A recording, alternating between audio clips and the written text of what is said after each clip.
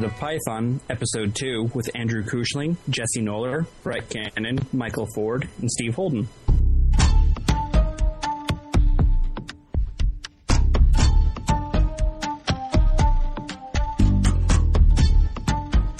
Jesse, I'd like you to start on this one because you, God bless you, had the horrendous task of trying to, I mean, normally, for choosing PyCon talks, it's sorting the wheat from the chaff, but as far as I could tell, it was almost all wheat this year, and there was a huge amount more of it. For those of you who are listening to this that don't know, I decided that because I saw a bunch of people working on PyCon, they said, hey, listen, we need a program committee chair.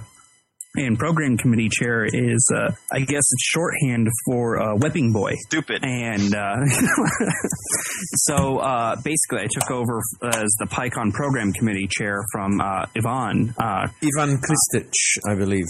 So that's the correct pronunciation. So in any case, so I took it over and I said, you know, how hard is it going to be? We're going to review a bunch of talks. We're going to discuss them. We're going to pick the best ones. Well. Very hard indeed.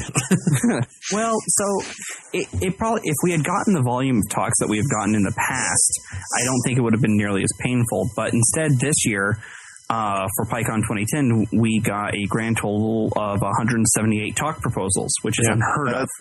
Now, compared to last year, I believe we had 118, something like 120. 12, 20, around there. So half as many again. 50% increase. Yeah, 178 talk proposals. We were lucky. We had over 50 reviewers sign up. Unfortunately, many of those reviewers volunteered before they could realize that real life tends to get in the way. So we actually had we had an increased reviewer pool, but a significantly increased number of talks. So what the program committee basically does is we turn around, we look at all the talks, we review them, and we do this online via a web interface. We vote, we use identify the champion, and we +1, we +0, we -1, -0, and we kind of vote on these. So we get towards the end, and all of a sudden it turns into marathon IRC meetings where we being the committee, me being the chair, sit down and we individually discuss and vote on each one of the talks. I don't remember the exact number, but typically what we do is we start with the only positive vote talks. And these are talks that are all +1, +0 votes. We had well over 100 of those. Out of 178 talks, the bulk of them had gotten positive feedback from the reviewers. This has serious consequences, at least for the review committee, because this means that we have to iteratively review these talks. We have to go through and say, okay, this one's good, this one's not good, this one's good, this one's not good, this one's good. We have to do that on the same batch of talks over and over and over until we get down to a relatively decently sized pool. And I think, Jesse, you really should emphasize here, as Jesse said, we had, how many was it? Over 100 all positive votes. We don't have 100 slots for PyCon. I mean, originally for last year, 2009, we only had just under 70 slots. So we were well over positive talks compared to the number of slots. So this is not just, we took just acceptable talks. These were good talks. Yeah, I mean, right. The evidence is clear that there are a huge number of good talks that have had to be rejected simply because there were other talks which were marginally better, and the chair. It's not even just a case of quality. It's if we have a lot of talks on one particular topic, then we're going to have to reject more of those than Yes, you have to try and offer a broad interest in the conference.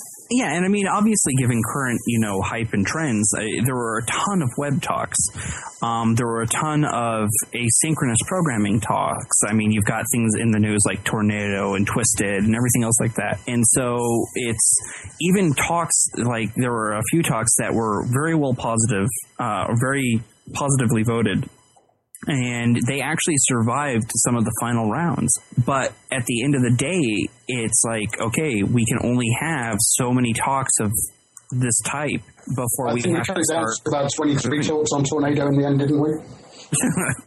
They were your favourite talks, weren't they, Jesse? Well, again, just to give people some idea of the likely quality, I've seen in the review process, I've seen talks where they were reviewed by 4 different reviewers, one of whom gave the proposal a +0, and the other 3 gave it a +1, and that one's not made it in. Now, quite apart from the fact that this means that we're going to have what I think will be an exceptionally high-quality program this year, there are also indications that the people whose talks didn't make it into the formal program will be organizing open space sessions, and those open space sessions are also going to be absolutely amazing.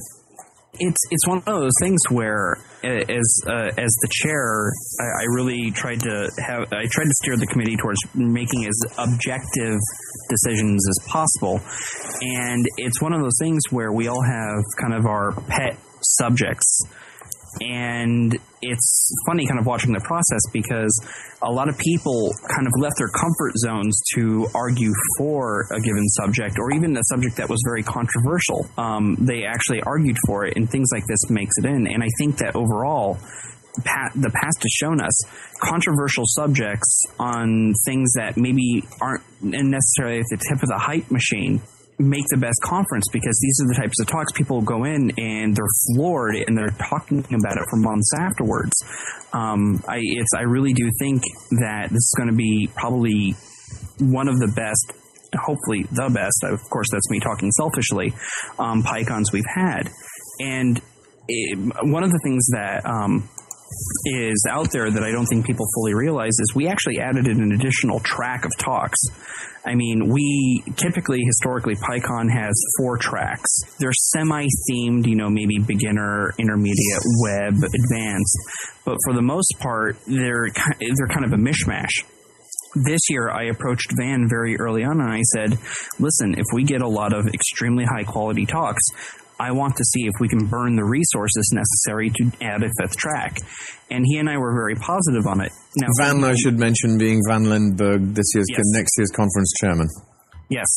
So I approached Van very early on to say, hey, listen, do you think we could do this? Now, there's some negative sides of that, which is if you add a 5th track, you actually increase the number of talks, which means you have to have more talks running at once, which means people have to make harder decisions. But when you've got 178 really good talks, it doesn't make sense to kind of throw them out and say, we only have this number of tracks.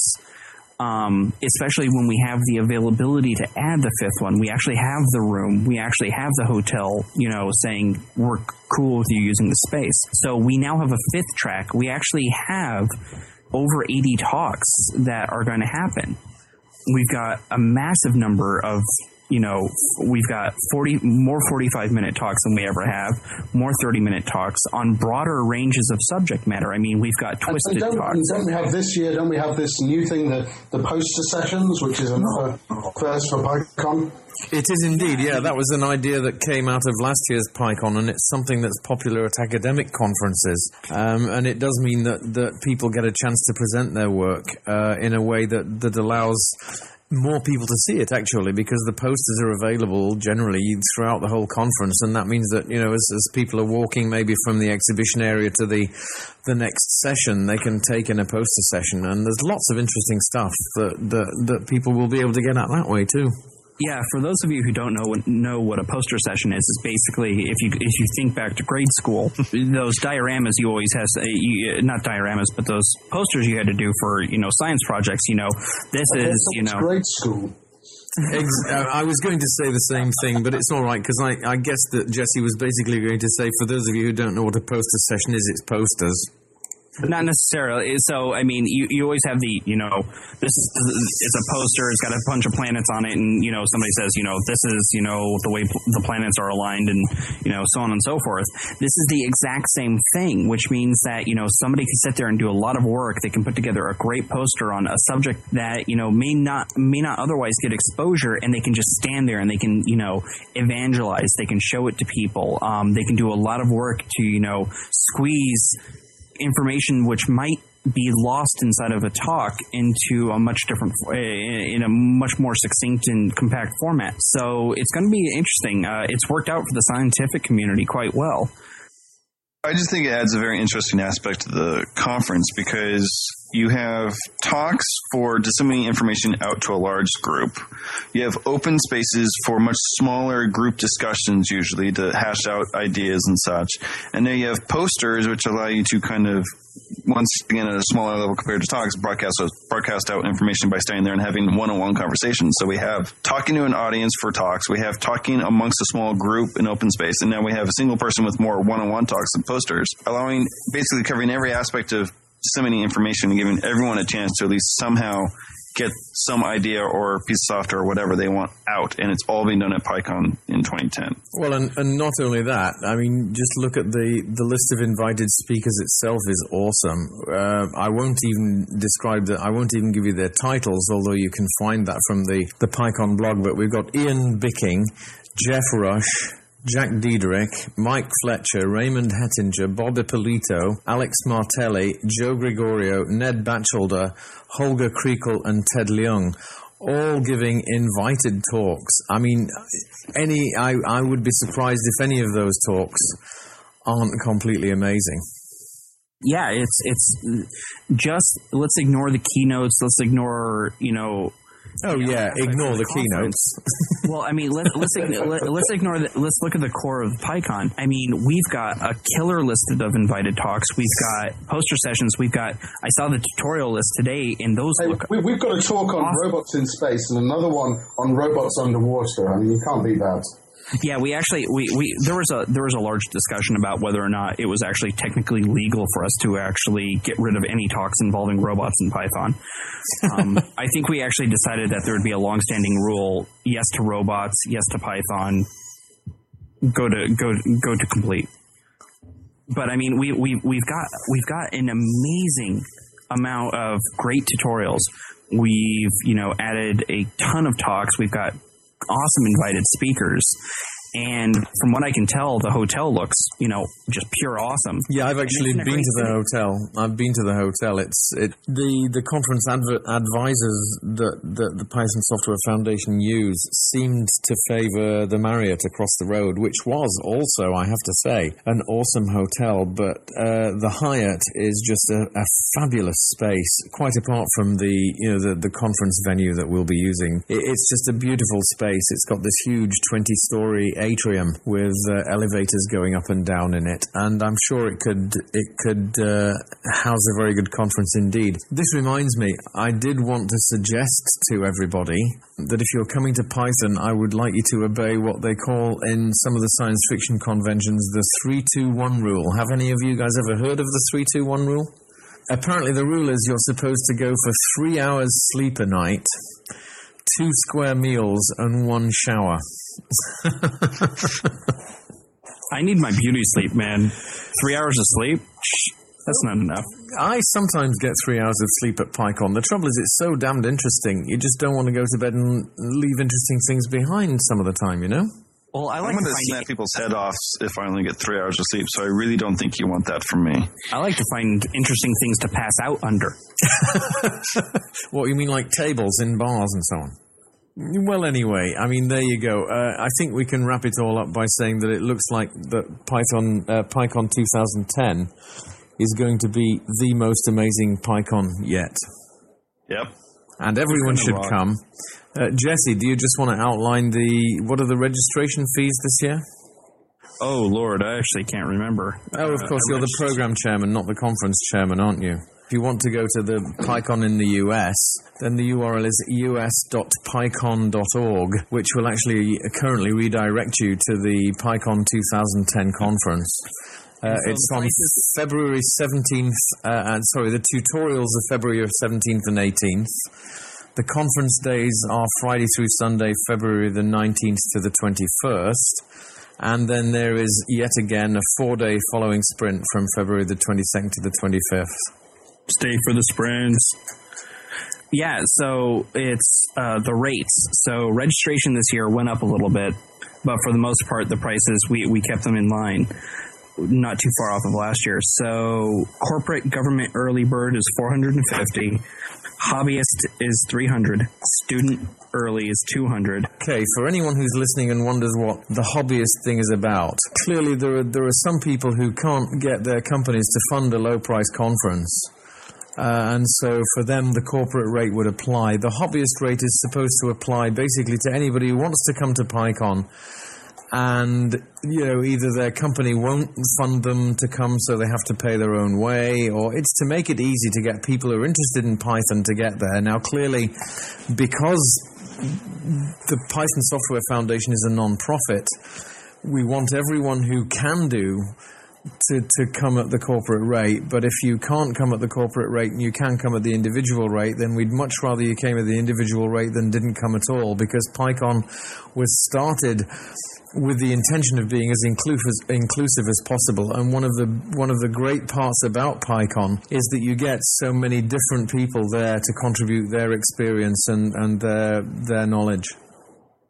Tutorials only, which is basically show for tutorials, it's $100 plus the fee for the tutorials. So your first tutorial costs $120, and this is all American.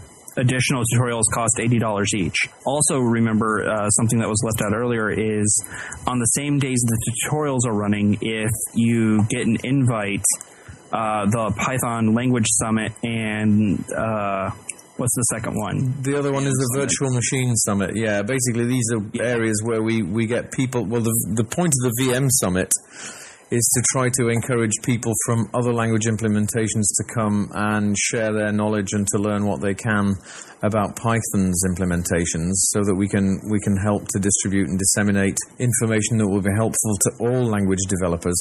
The Language Summit itself is about the development of the language, and I think it was there last year that we got the announcement about the Unladen Swallow project, for example.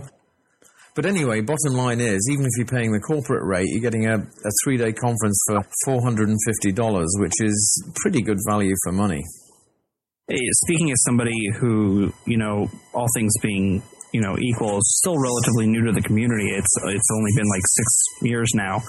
I can remember my first PyCon to this day, and they just keep getting better. I mean, the exposure to not just core developers, but twisted developers, to, Google engineers, to just random people. It's fantastic. And the conversations that you have, for instance, at lunch, they can range from astrophysics to, bike shedding about, the name of a built-in. I knew we wouldn't get through this podcast without you uttering the word bike shedding. Oh, why are you going to be that way? Right. And of course, I should immodestly mention that next year PyCon has something that so far has only been available at Macworld. Am I correct, Jesse? What's that? The Steve Note. Oh, yes, the Steve Note. Yes. So we gave Steve Holden, current company, a PSF/State of the Python Community slot, and that should be cool, because historically we've had Guido stand up and say this is Python, and you actually bringing that up is actually great, because one of the other things that we've done is we sat down and I sat down and I said, what if we gave a 15-minute slot to each of the Python interpreters to give a state of? So we're actually going to have, Guido is going to give a state of CPython. Colin Winter is going to give a state of Unladen Swallow. We're going to have a state of IronPython. We're going to have a state of PyPy. All of these guys are going to stand up and say, here's where the interpreters sit. And Steve is going to stand up and say, this is where the community is, and probably talk about, very interesting subjects if you're into the community. Well, and I hope to have some interesting things to announce as well. Yeah. So, it's going to be a great time. So let me just say, from Andrew Kuchling, Brett Cannon, Jesse Nola, Michael Ford, and myself, Steve Holden, thank you very much for listening to A Little Bit of Python, and we hope we're going to be back with some more real soon.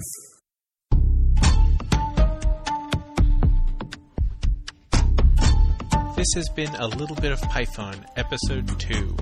featuring Steve Holden, Jesse Noller, Brett Cannon, Michael Ford, and myself, Andrew Cushling. Please send your comments and suggestions to the email address all@bitofpython.com. Our theme is track 11 from the Headroom Project's album Haifa, available on the Magnatune label.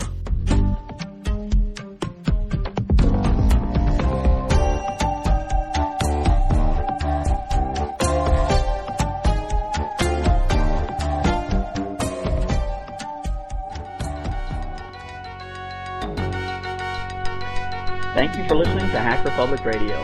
HPR is sponsored by Caro.net, so head on over to caro.net for all your hosting needs.